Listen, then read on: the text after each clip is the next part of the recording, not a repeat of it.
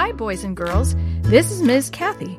I'm so happy you've joined me today for another story just for you. Do you like visiting museums? Have you ever been in a museum of children's art? What if your museum were showing a collection of paintings of children, and one of the pieces was mysteriously missing? That's what happens to Sammy and Jenny in this new Shoebox Kids mystery. Along the way, Sammy learns that helping others is part of what it means to be a Christian. Chapter 4. Meeting Mrs. Sheckley.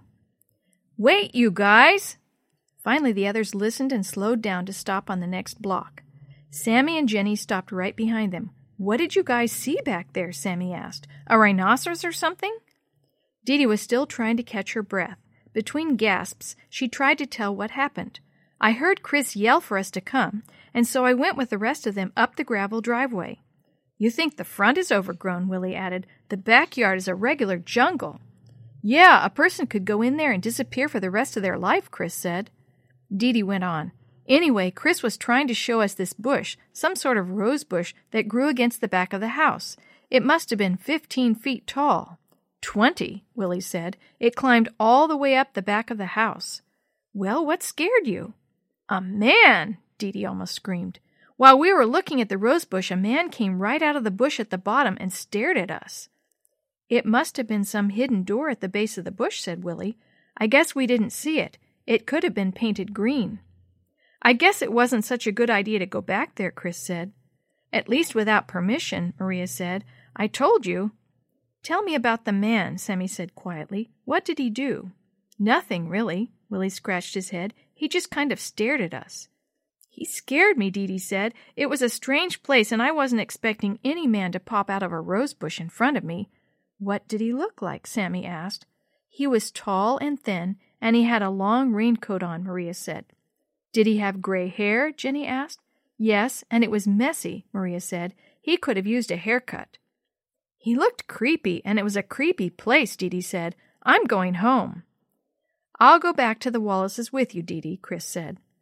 I think we all should head home, Maria said. Everybody nodded and started to get on their bikes again.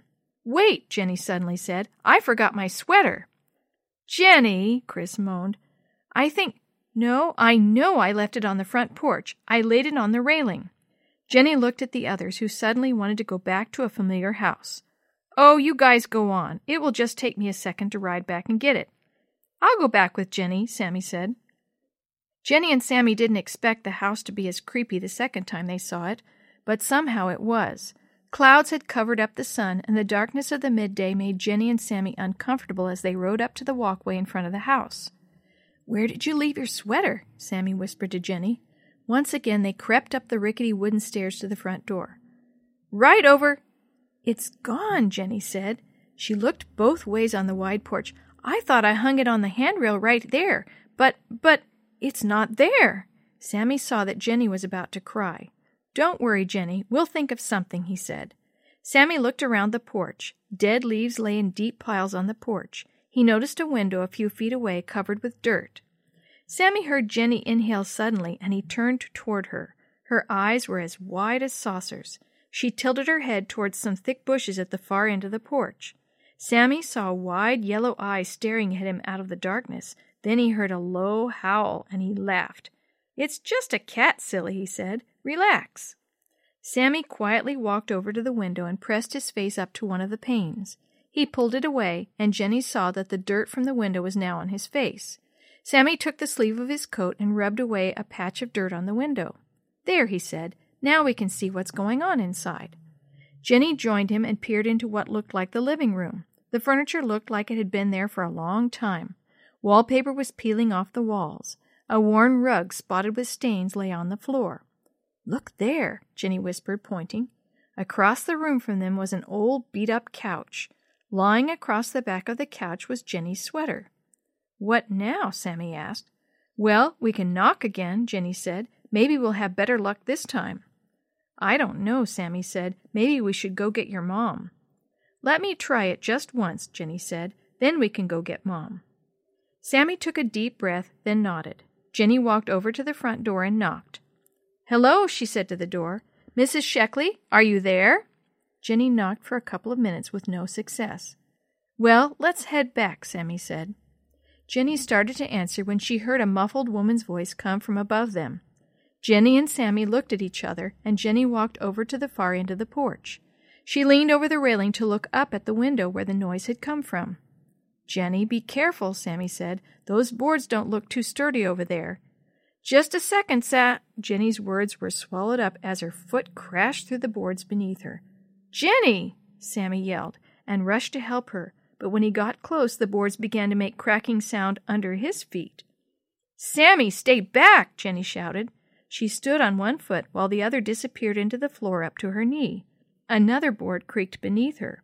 "Can you get out? Are you hurt?" Sammy yelled back. "I think I can get my foot out," Jenny said, fighting back tears, "but it hurts. The boards cut my leg." She sat back on the floor behind her. Crying silently, she pulled her leg out of the hole.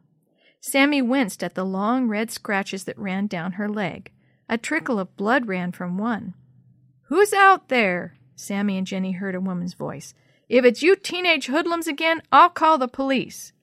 The screen door opened a crack, and Jenny and Sammy looked at each other. "Come on," Sammy said. "I can't," Jenny said. "Run for it, Sammy. Run and get Mom." Sammy looked at Jenny sitting on the broken porch. Then he looked at the dark figure coming out of the door. Sammy heard thunder boom above them, and he lost his courage. Sammy leaped over the edge of the porch into the bushes. Crouching in the bushes beneath the porch, Sammy watched as the old lady came through the door and walked across the porch. Jenny sat beside the broken boards, quietly sobbing. She watched as Mrs. Sheckley slowly walked up to her and looked at both her and the broken boards. "Who are you?" Mrs. Sheckley almost shouted. "What do you want?" Jenny looked scared to death, but she squeaked out a reply. I'm sorry I broke your porch," she said. Sammy watched from the bushes, still unsure of what to do. Mrs. Sheckley hobbled closer to Jenny, then stopped. Her voice suddenly grew soft. "Are you okay?" Mrs. Sheckley said to her. "Of course, you're not all right. You're hurt." She looked down at Jenny as if trying to decide what to do. "Well, I can't carry you. Lord knows I have a hard enough time getting around myself. But you need something to help stop that bleeding. Do you think you can walk?" Jenny nodded, and the old lady reached a feeble hand down to help Jenny back up to her feet. "I'm sorry I broke your porch," Jenny said again. "Oh, don't worry about that old thing. The termites ruined it a long time before you stepped on it." The two of them leaned against each other as they walked slowly across the porch and into the front door. Sammy sat there for a long time, trying to decide what to do. "Hiding in the bushes isn't helping anyone," he thought. "Should I run for help, like Jenny asked me to, or should I follow her into Mrs. Sheckley's living room?"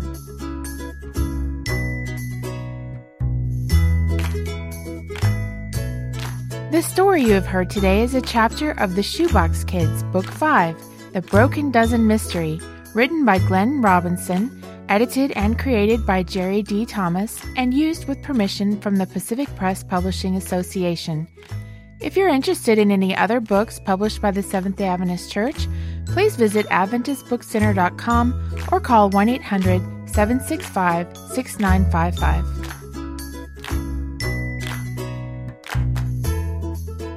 This podcast is a production of the Carolina Conference of the Seventh-day Adventist Church.